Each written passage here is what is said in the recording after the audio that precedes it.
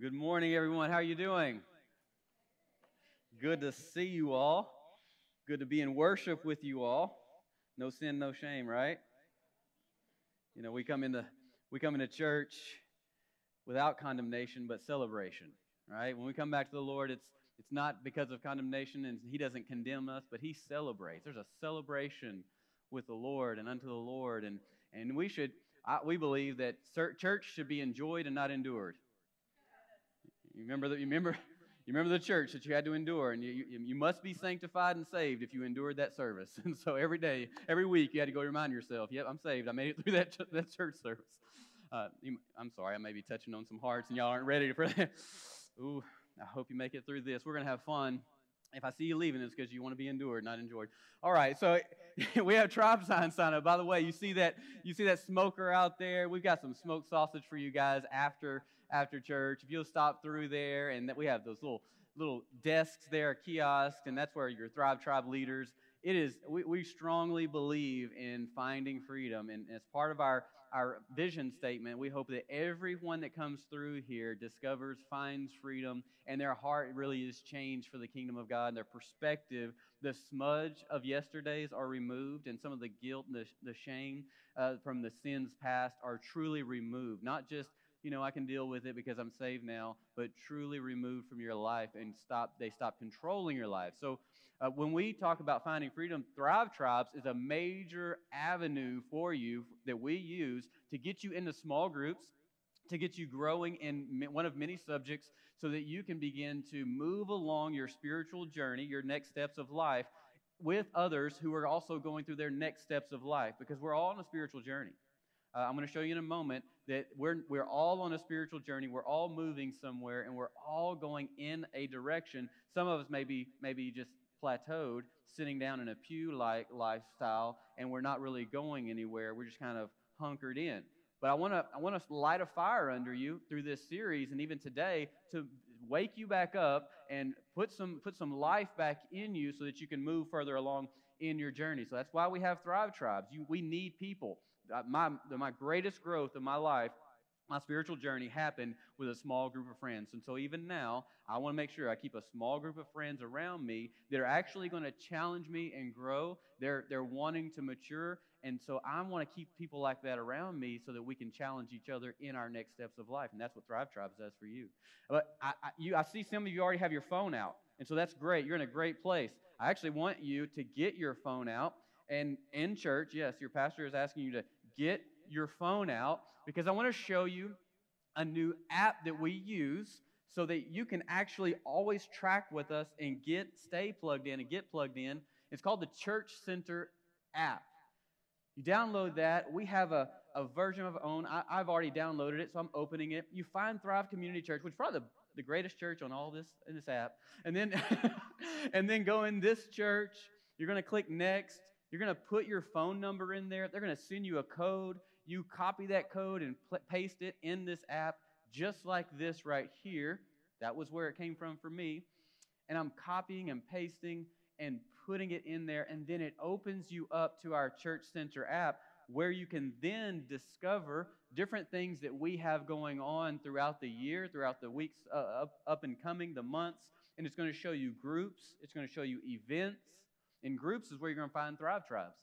In events is where you're going to find a way for you to register for our next steps, which we do the second and fourth weekend during the 1045 service of every month. Right now, there's a next steps going on in our cafe, Thrive Cafe, where people are growing and understanding what it is to have next steps, who Thrive Community Church is, where we came from, but then where we're going, the vision, and then also their spiritual gifts, each individual's spiritual gifts and their personality. And so you can even have check-ins. If you have parents, you have kids, I'm on the way. I'm late, but I want to check my kids in. You can actually check them in mobily on your way here. So that's a really cool thing. And there it is, next steps. And as we have equip classes, because the church is here to equip the saints for the work of service, that's what Ephesians 4 says, we have equip classes. There's one coming up this Saturday, by the way, October 3rd. You will find it in that location right there in events. And so You don't have to wonder when are they going to give me an announcement. You have the announcements. They're also in our YouVersion. Go in there, YouVersion Bible app. You can find us in the events section, and you can download all of our notes for that week, just like this week, every week, but you want to save them. Tonight we have a kickoff celebration as well, because once a month, on the fourth weekend of each month, we do a Love Thy Neighbor. Love Thy Neighbor is we get with other pastors, other churches in Henderson County, and we just celebrate worship depending on the style of the house. And so we just bounce around like migrants a little bit, and we're worshiping at different churches in Henderson County. Well, this Sunday, today, we're actually hosting at 6 p.m. Pastor Sergio Tinoco from the United Pentecostal International Church is coming to speak. And he said, get the people ready because the Holy Spirit is going to fall in this place. And so I said, well, amen to that. And so that's going to be tonight. We're leading worship. We have an awesome dynamic of worship that we've added to our team for tonight. And so it's going to be something special. Then another church is actually paying to have a bunch of wings, hot wings, afterwards to give away to everybody. So it's going to be a celebration of a night. We are going to make sure you eat today, whether it's outside or after tonight. Well, we are in our series called You Are Here. And oftentimes you've seen this symbol and you've been at a mall or been at Six Flags and you won't go and find yourself on a map and you're not trying to figure out where you are. You're trying to associate yourself with where you want to go. So I want you to be mindful of this as you're going through this message today, and I show you a graphic here shortly as where are you? I want you to identify where are you, but yet where are you going? Where do you want to be? Where do you want to go? Because I've been the last 2 weeks been showing you how you can get there, what all you have to do, what to get there. Today I'm going to show you how to stay God-centered. And so let me show you this graphic. But we've talked about this group right here is exploring God. This group right here is becoming relational with God. They're getting to know Him. Right here, these are experiencing God, and then over here, they're God-centered. We want to know what is it going to take to become and stay God-centered. This group right here, they discovered, you know what? I need to believe in Jesus, not just confess Jesus as Lord, but I need to believe. This week, I was able to lead a young lady to the Lord. She had been confessing for many years. She'd actually been in church for many years, but she'd never believed. We talked about that 2 weeks ago, and I said, do you really believe that Jesus Christ died for your sins? He hung on the cross, and for 3 days he was dead and buried, and he rose again so that you may have life?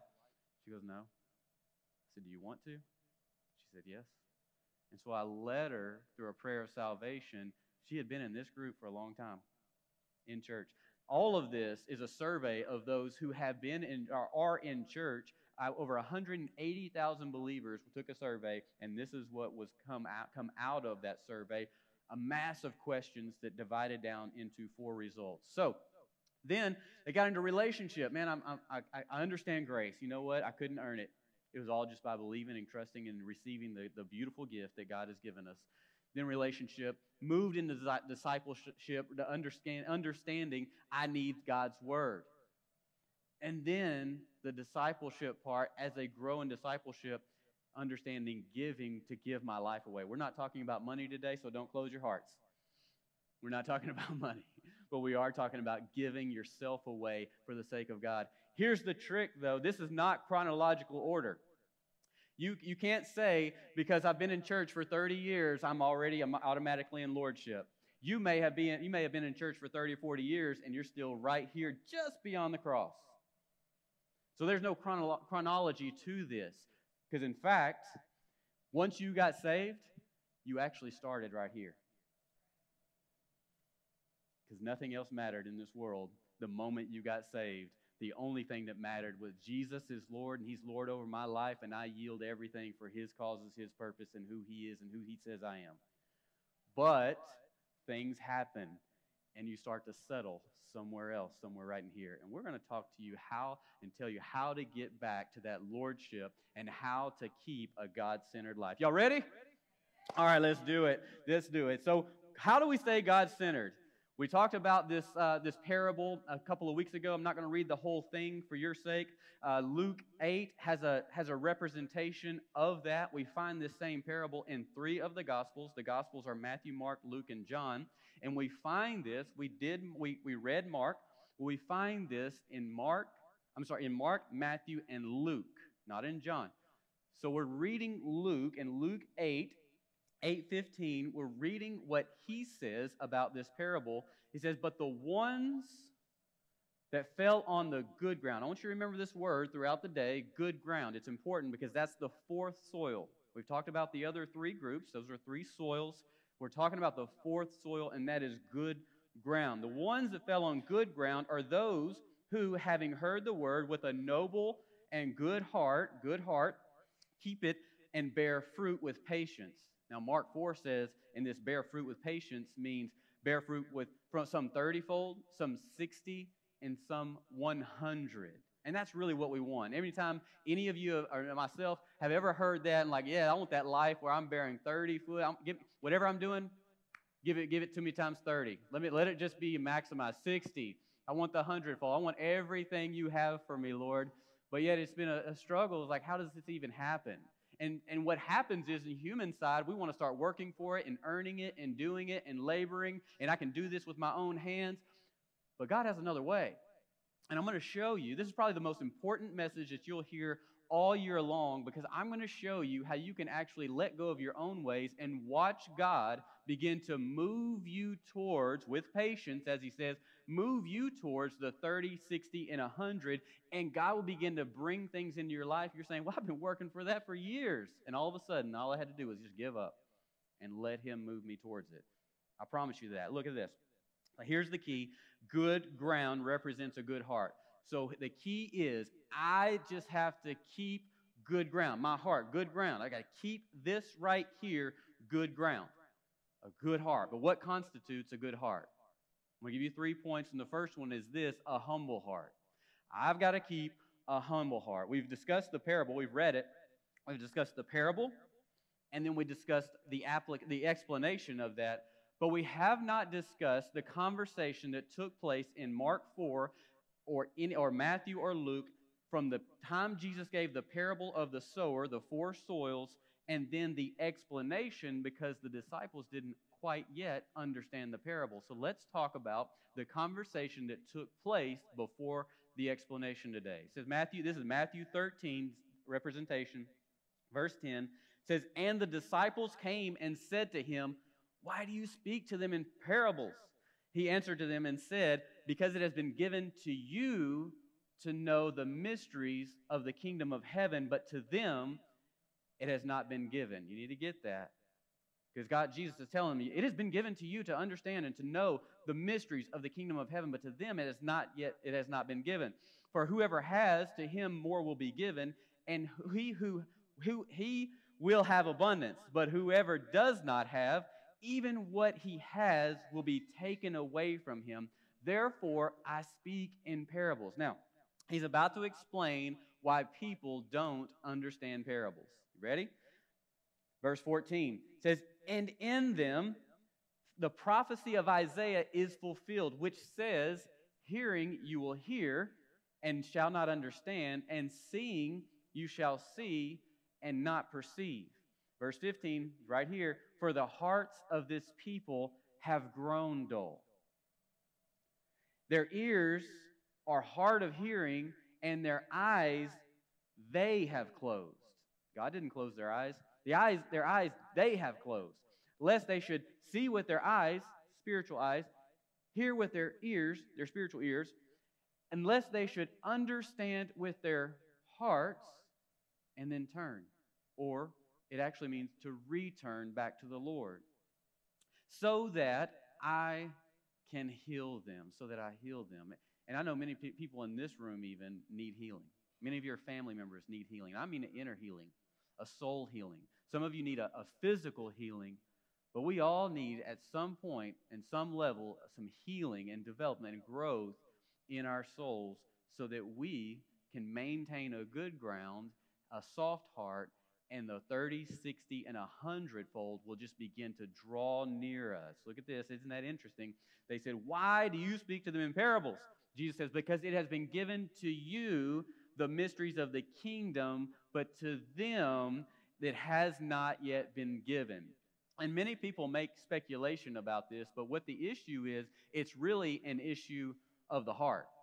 It's an issue of the heart. He says this, the hearts of this people have grown dull or have grown hard. They were soft, but they have grown to be dull and hard. If you ever have wondered, why does so-and-so get so much revelation? How come this person understands the Word so well? And you're thinking, well, I read the Word too. I read God's Word. Well, how come that doesn't happen for me? The question is this: what is your heart? What's your heart? Because the Word, he says, is the seed, and the Word needs to fall on good ground so that it can bear fruit. So the question comes to, what's your heart? Because the seed is the Word, and the heart is the ground, right? If your heart is good ground, then the seed will produce fruit. So all I got to do is keep it good ground. If my heart is soft and teachable, then the seed is going to penetrate and become and bear fruit. Good ground is a humble heart or a soft heart. Look at Ezekiel 36 and 26. It says this, I will give you a new heart and put a new spirit within you. Amen. I will take the heart of stone, because we all start with a heart of stone. We all start there. And sometimes it returns. I will take the heart of stone out of your flesh and give you a heart of stone. The moment you get saved, he just takes that hard heart that you have, and he says, here, I'm going to give you a soft heart so that you can hear me, and you can understand the mysteries of the kingdom. I'm going to give this to you so you can walk in God-centered lordship. But we all start there. Here, just watch this graphic. We all start there. But then what happens? We talked about it last week. The thorns of life. My neighbor is in there saying, get those thorns out of your life. Get those thorns. Tell me about the hogs came through and messed up his yard. And he goes, boy, they just gave me some thorns this week because I love a good yard. And so we're just joking about the thorns of life. But really, they signify the issues, the things of life. The cares of this world is what Jesus says. The deceitfulness of riches. They come along. I'm in lordship. God, you're the God of everything. You're amazing. Man, how am I going to pay for this? The deceitfulness of riches, and then the desire for other things. Man, I sure would like to have that. Ooh, I don't know how. Man, that would be nice to have. The cares of this world, Lord, I just don't know how this world is ever going to change. Well, under lordship, you understood that you are the change. But all of a sudden, it became too much. And what happens? Persecution. Persecution comes along. Tribulation. These are the things that destroyed the seed from the soil over time, as Jesus was saying. And so we settle in somewhere around here. Or this, we get saved. Man, we're in lordship. Everything is good. We're like hallelujah all the time. And then all of a sudden, something happens, and our heart gets wounded, and we say, that ain't never going to happen to me again. Harden. I will never put myself in that situation again. Harden. And the more we make this decision, we harden our hearts, and we close our eyes to the mysteries and the understanding of God. Because we've begun to protect. And the harder our hearts get, and the harder the ground gets, the more the seed of the word, when it's planted, when it's sown, stays on top of the ground. And Jesus says, the birds of the air come and steal the seed, lest we believe, lest it gets into the good soil, the good ground, lest we believe and our lives are changed. And he says, who's the birds of the air? Satan. Satan loves for you to have a hard heart so that he can come and steal the seed, the word, the revelation that God is trying to give you so that you don't change in your life. Your life doesn't change. Your family stays burdened. Your marriage stays destroyed. Your finances are messed up. Your kids' life, your relationship with your kids is all jacked up. He loves that because he wants to steal the word. He wants to bring wounds. He wants your heart to be hardened so that he can do his good work and keep us in a place of pain. And when you make that decision, you are making a decision to close your spiritual eyes and harden your heart. And you'll read this book and not know the mysteries of this book because your heart has now become hard yet again. These are Jesus' words. Each point, I'm going to break this down, give you some clarity, because each point today comes from Isaiah 57. Isaiah 57:15 says this, "For thus says the high and lofty one, who inhabits eternity, whose name is holy, I dwell in the high and holy place with him who has a contrite and humble spirit, to revive the spirit of the humble and to revive the heart of the contrite one." God's saying is saying, I dwell in high places with those who are humble. And humble means to go low. Both in the Greek and the Hebrew, when he says to humble yourself, he says to go low, to literally bow yourself before a mighty God, before your Father. To prostrate yourself is the word. So he's saying, whenever you go low, I dwell with you in high places, meaning, well, how can I be in a high place? By going low. By going low, God is saying, well, I'm dwelling with you. I'm giving you access to the mysteries of the kingdom of God in His Word, in my Word, because all you're doing is going low, and you're saying, I don't have this thing figured out. The way up in the kingdom is down. The high road is the low road. It's completely backwards to what we understand in our logical understanding according to culture in the world. This is why he's saying, if you'll humble yourself and prepare yourself to receive the Word of God and show up, God will show up and He will begin to raise you up.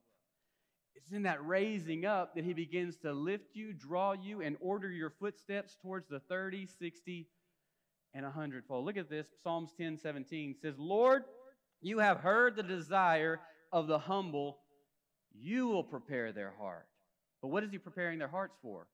To hear and understand the mysteries of His Word. Before understanding this whole humility thing, I was just saved. I was trying to show through pride that I had it all together. I moved to Austin. I needed change, and I had a new set of friends, and it was a great discipleship culture in the church I was in. And a lot of younger people were much more advanced in understanding the mysteries of God's Word, the truth, just simple discipleship than I was. And I started hanging out with them, and I was around them and really wanted to impress them. Didn't want them to know I didn't have my stuff together. I was all jacked up on the inside. So I really held myself well in high stature, right? And so there was that time when those expensive jeans started coming out. Like, in order to get a nice set of jeans, in order to not wear Wranglers and Levi's, you had to spend $150. And so that was that season when that started happening. I remember going to the mall. I was in kind of a hurry. I remember going to the mall, picking up some jeans, and coming home, getting dressed, going off to the restaurant to meet my friends. And I'd already gone into the restaurant, hanging out with them, really keeping myself in order, using my silverware correctly. And I was really showing out. I mean, I was showing them I am something. And I remember going to the restroom, and it was that time I need to go to the restroom. I go to the restroom, and I noticed on the way, man, people just were watching me. Man, and the more they watched me, the taller my walk got. I mean, my chest got bigger. I was practically walking on stilts or a ladder. I mean, just man, they love my jeans. Look at this. They are watching me. I am something. And then I go to the restroom, and I turn around, about to wash my hands. I see in the mirror that strip down that says the size of your pants, right? They weren't looking at me. They were looking at this guy walking through the restaurant with this strip, the sticker that says the size of his pants. I'm sitting there thinking they're looking at me. See, God doesn't dwell with that person. That person's high and lofty. He dwells in high places with people who are going to go low. That's the kind of people that God wants to dwell with. Do you know why they couldn't understand the mysteries? Because they thought they knew everything, so they couldn't learn anything. I don't even work with people that think they know everything. If a person is not teachable, I don't want them ruining others. An unteachable and a prideful person will bring that into any environment, and they will spread toxicity like crazy. A person like that will never be useful for the kingdom because they already have it all figured out. God can't teach them anything.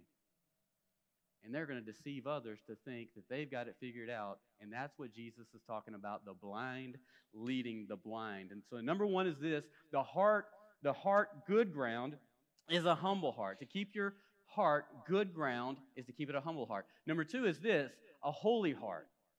Keep it a holy heart. You get to choose. It's a holy heart. Isaiah 57:15, let's go back there as well. It says, "For thus says the high and lofty one, who inhabits eternity, whose name is holy. I dwell in high and holy place."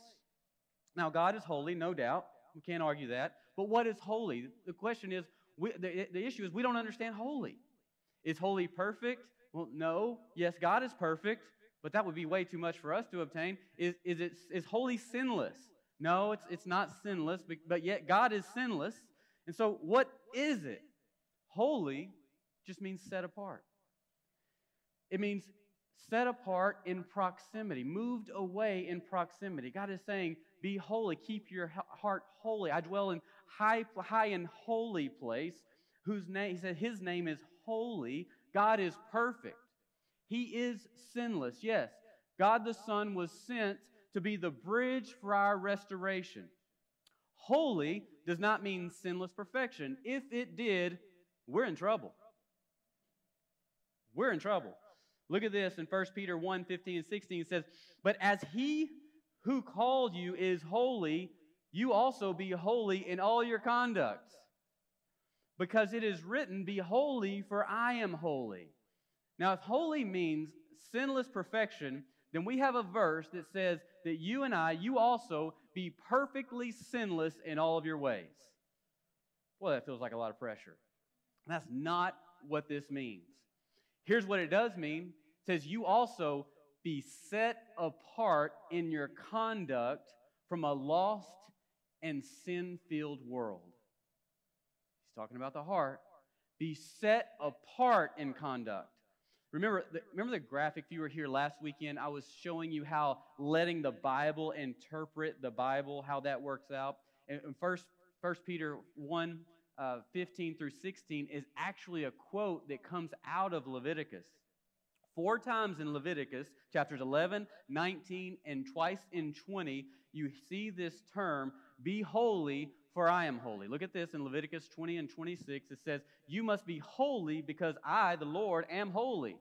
I have set you apart from all the other people to be my very own. This is what he's saying. Be holy. I've set you apart. Be set apart in your heart from the world. Be in the world, but do not let your conduct, your attitude, your behaviors, the meditations of your heart look like that of the world. While you are there, let your heart be set apart so you can understand the mysteries of my kingdom, and I can release the mysteries of my kingdom through you, through your conduct, through your heart, into a lost and broken world. You get it? Man, thank you. So one person. Wait, this is funny, though. Matthew 15 says, one, I'm going to get to the story, but I got to tell you this. Matthew 15, verse 1 and 2 shows this, shows part of the story. The scribes and Pharisees who were from Jerusalem came to Jesus saying, why do your disciples transgress the tradition of the elders? For they do not wash their hands when they eat bread. I mean, this is kind of funny because Jesus always said they were more concerned about the transgression of the traditions, but Jesus would always tell them, your traditions transgress the heart of God. It's called religion, and God's not in it. Okay. I don't know, I'm just touching on hearts. But the funny thing is, most of us, if you've grown up in East Texas, most of you have gone fishing at some point. And I know growing up with my grandfather who took me fishing almost every week, catfishing, we always had some worms.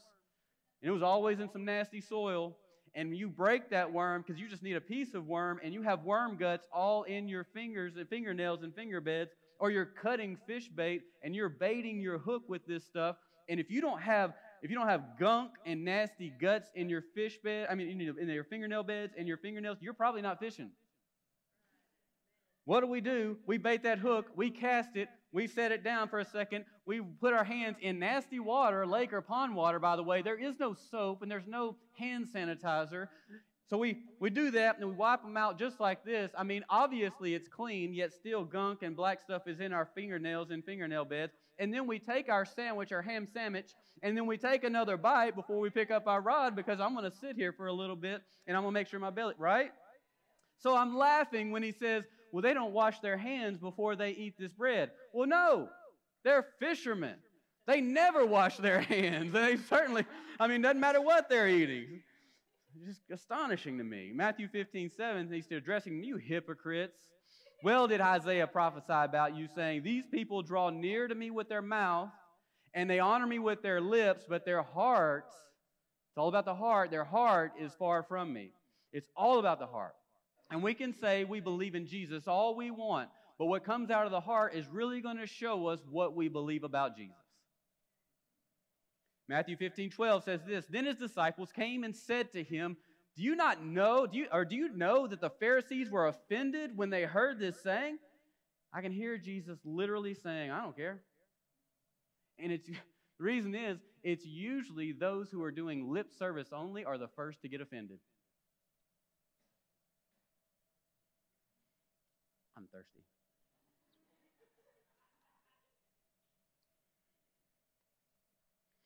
Jesus' actual response was this, you stay far away from them. Those are the blind leading the blind. And those people think they have it all figured out, and they will release toxicity into your life, into your heart, if you hang around them for too long. That's exactly what he said. So the disciples still don't get it. Yet, now notice they were talking about food and eating. I'm going to bring you back to that. Ham sandwich, dirty hands, talking about food and eating. Matthew 15:20 says this, then Peter answered and said to him, man, you got to explain this parable to us, Jesus. I'm still not getting it. So Jesus said, are you still without understanding? Do you not yet understand that whatever enters the mouth goes into the stomach and is eliminated? But those things which proceed out of the mouth come from the heart, and they defile a man. Not the fact that you had dirty hands before you ate bread, but it's what's coming out of your heart, out of your mouth, that shows the defilement. For out of the heart proceed evil thoughts, murders, adulteries, fornications, thefts, false witness, blasphemies.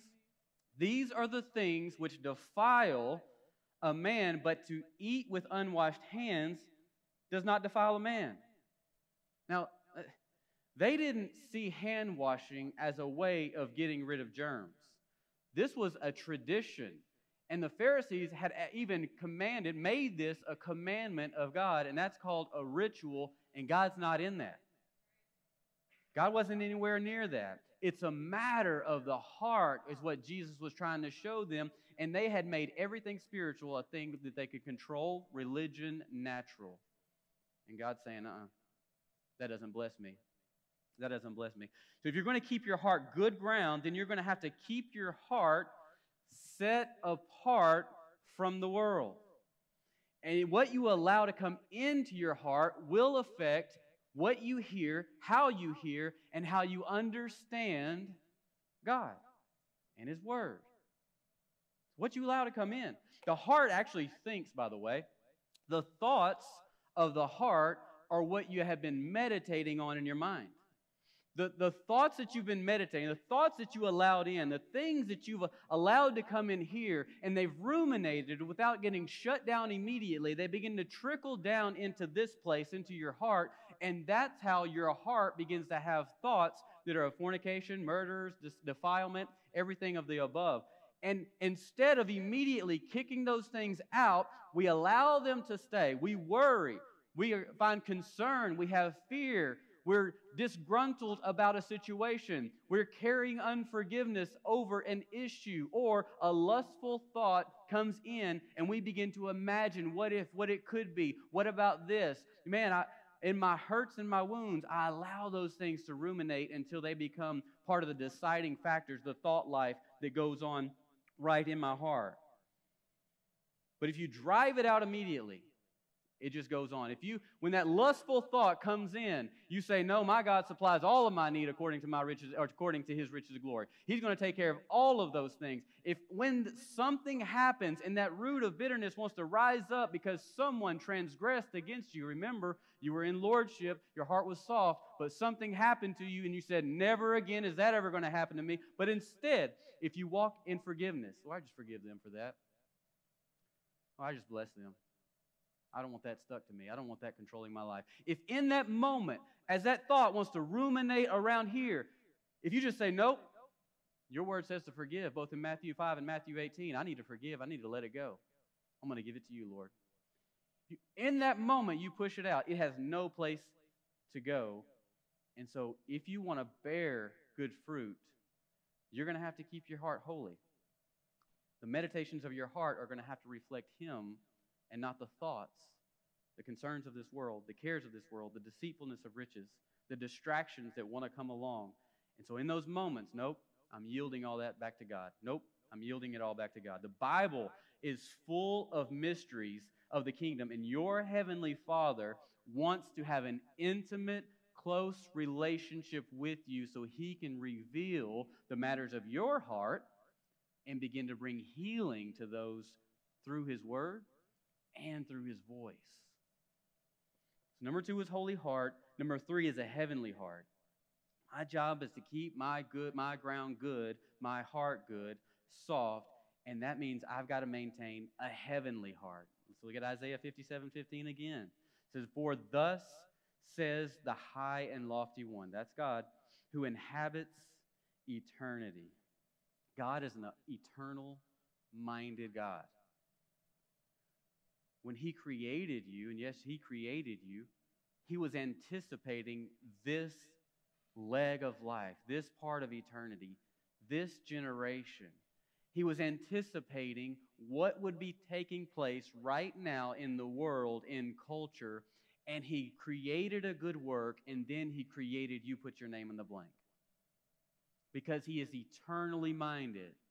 And if we're going to have a heart that is kept on eternity and heavenly things, so we're going to have to carry this understanding that says, this is not my world, this is not my home. I am heading home, but this is not it. I am heading to a heavenly place, but this is a temporary world, and I am an eternal person. And I've got to have this understanding that this is an eternal book written by an eternal being, a spiritual being. It's a spiritual book for spiritual people. And when I set my mind, my heart on heavenly things, He begins to give me insight, and I'm not concerned about the matters of this world, but instead I can do the good work which He created for me in advance. Ephesians 2:10 says you are His handyman, His handiwork, His workmanship. You're His masterpiece, created, Scripture says, in Christ Jesus for the good work. Well, why am I here? Let me tell you, you are created for the good work which God created beforehand. Let me break that down. God knew this season was going to happen in the world, and He said, this is the work that is going to get us through during this leg of eternity. And then He said, I'm going to create Floyd to do this thing. God never said, I'm going to create a Jeff, and then I got to figure out what I'm going to do with him, and so here, let me just make something up. He created the good work, and then He created your name. You put it in the blank, and He said, here, for eternal purposes, I am giving you this responsibility. You've got to figure out what it is so that you can move eternity further. But I don't get that if I have a temporary mindset. If I'm just concerned about the 80 years that I'm going to be here on life, and what am I going to do? How am I going to do this? Who's going to pay my bills? How's this going to work out? Who am I going to marry? When am I going to marry? How many kids am I going to have? I can't think about eternity whenever that is the ruminations of my mind that gets in my heart and begins to drive me and control all of my decision making. But if you set your mind on temporary things, you will not be able to understand an eternal book. You can't understand, you can't see long distances when you're short-sighted. If you read the Bible with an earthly heart, you can't understand it. But if you read with a heavenly heart, God will open your understanding to the mysteries that He has for you to discover, because as He does, it gives you revelation. And this is how He begins to order your footsteps towards the abundance with patience, He says, or the 30, the 60, and the 100-fold. So what I'm saying is, all I got to do is just let it go. All I have to do is keep my heart humble, holy, and on heavenly things. And as I do, He begins to drift me towards those things. 2 Corinthians 4:18 says this, while we do not look at the things which are seen, but at the things which are not seen, For the things which are seen are temporary, but the things which are not seen are eternal. Like, this is so confusing for me. You mean I need to not see what I see and see what I don't see? Yes. How do I do that? There's a reason He wants you to do that. Because He wants you to be able to change the things that you see by living from a place that you don't yet see. And when I begin to put my heart on things of heaven, because that's my home, then I begin to translate the actions and the activities that are going on in this world according to heaven, and my answers are coming from heaven now and not from culture. And certainly not from Facebook. Certainly not from our government. Colossians 3 says this, if then you were raised with Christ, remember, he sits in high places with people who are low in heart, who are humble. And then he's saying in Colossians, if then you are seated with Christ, you are raised with Christ, seek those things which are above, where Christ is, sitting at the right hand of God. He's saying meditate. Let the meditations of your mind and your heart be of things or where Jesus is at the right hand of the Father, because with a lowly heart and a humble heart and a heavenly minded heart, you will actually be giving access, understanding to the revelations, as I would say, revelations of the mysteries of God's kingdom, and now you'll be able to live life while all hell is breaking loose. You'll be at peace, perfect peace, because you know who your provider is. Isn't that what we all need?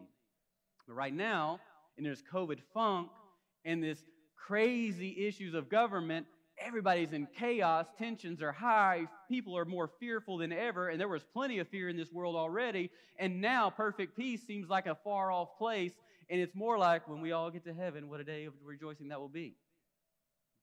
But it's not. It's here and now.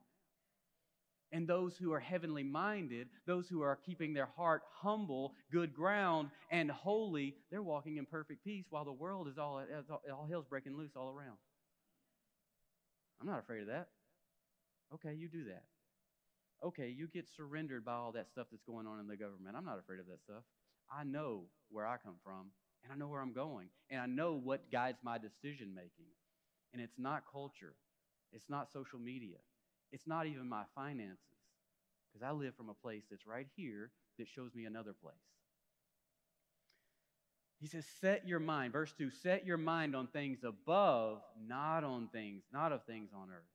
When we set our minds, when we meditate on eternal things, then those thoughts become our heart, and then we can understand this thing when we begin to open it up, and it's like, oh, that's what he meant. Oh, and then the revelation and the inspiration starts to take root. Now, Mark 4 talks about three words that have been very important to us. So I want to remind you, ground, seed, and fruit. Ground, seed, and fruit. I want to show you another passage in Scripture that talk about these three things. Isaiah 55:10 says this, the rain and snow come down from the heavens and stay on the ground to water the earth. That's the heart, the ground. They cause the grain to grow, producing seed for the farmer and bread for the hungry. Now watch this. It is the same with my word.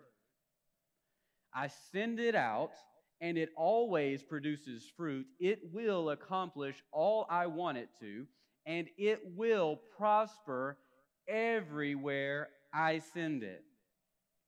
Do you know how God fulfills His promises in our lives? And how the abundance comes along? The Word produces the fruit. I just have to keep my heart good. And when that thing happens, I don't say, I'll never put myself in that situation again. I just say, Lord, I forgive them. They know not what they do. Lord, I can't imagine what they're dealing with if they have to treat me like that. I can't imagine what they're going through in their own lives, what torture they've gone through to make them think that they have to treat me like that. Bless their hearts, Lord. You know, in East Texas, we say, bless them, bless your heart. And that really means you're an idiot, right? If y'all didn't know that, and somebody's been saying, bless your heart. Translation right there. And then just bless them back, you know? Bless your heart. Bless your heart. Amen. I don't have to produce the fruit in my life. All I have to do is keep my heart tender towards the Lord and keep it good ground, and the Lord will sow good seed. He will sow the seed, the word, into my heart, and it will trickle down into my heart, and it will open up the fertile places, the soft places, the rough places even, and begin to shine a light in the places He wants to give me revelation. And in doing so, He will change my life, change my mindset, change my heart, and He will begin to bring situations towards me that I've been laboring for and exhausting myself over. That He begins to do it. I keep my heart good. God sends the Word does the work, and God's Word says He even waters it so that it provides even more growth. Wow.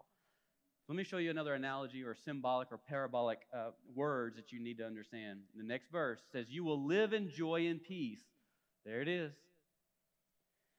"The mountains and hills will burst into song, and the trees of the field will clap their hands." You know the trees of the field are? You, that's right, you. Scripture says, Psalms 1, it says, the man who meditates on the Word is like a tree. Now, you've never driven down the road and seen the trees just clapping their hands. I'm so glad you drove by today. No. And it's not the lie that some have said, well, that means whenever the wind is blowing, the trees, the oak trees, or the branches are shaking and they're clapping their... No, that's not what it means.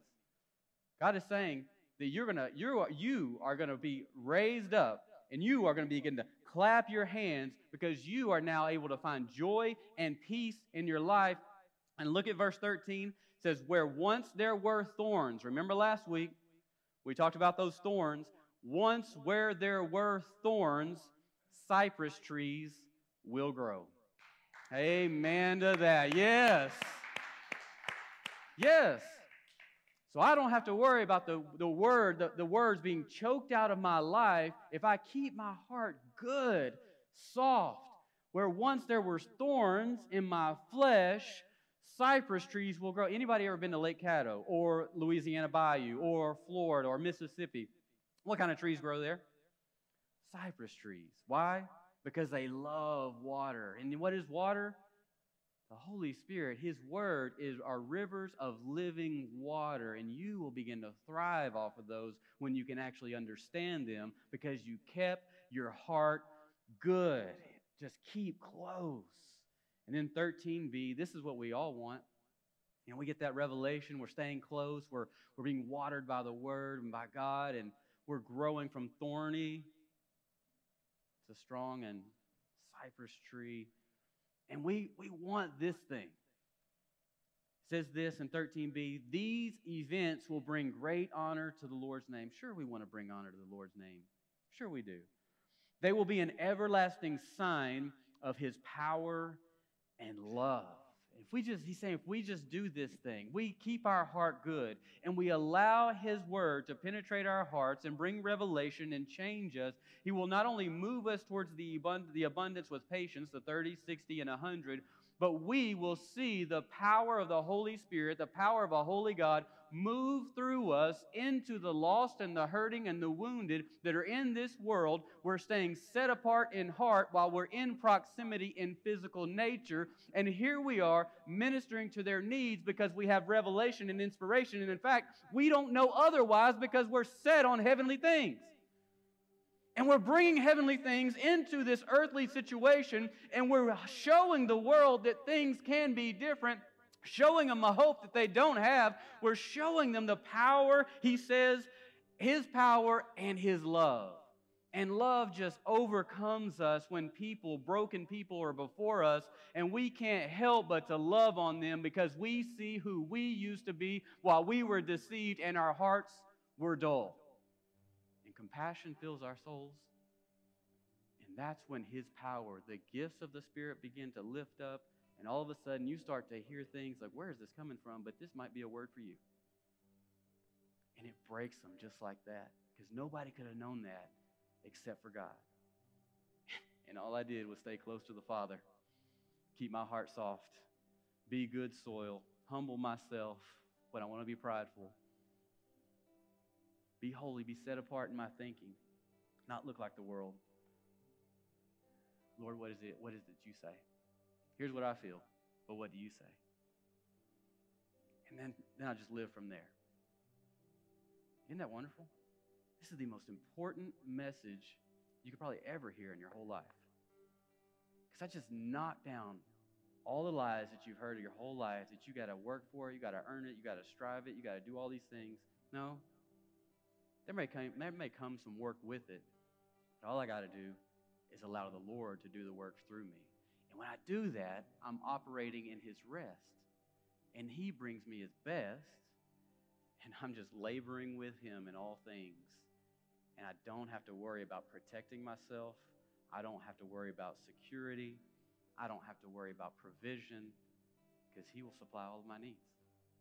And He begins to drift me towards the purposes, the calling, the identity, everything that I so badly want that would have choked me out with those thorns. I want to pray for you. Because maybe, just maybe, you've been having some lustful thoughts that have wanted to ruminate in your mind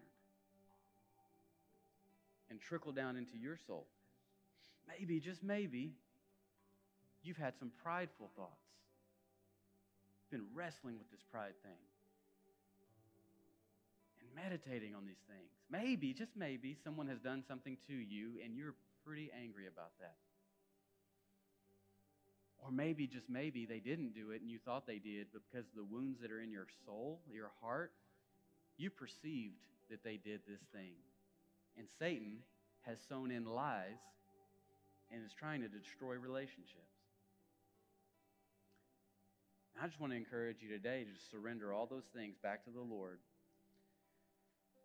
and say this: Father, I just give those things back up to you. And Father, I ask that you turn my hard and dull heart back to a heart of flesh. And I don't have to protect myself anymore. I don't have to be my own means of provision anymore. It's you, Lord. You are my provider. You are my protector. But Lord, I ask that you just give me revelation and that you help me to understand the mysteries of your word that are going to change my life, my heart, my family's life, the relationship, the broken relationship I have with my children.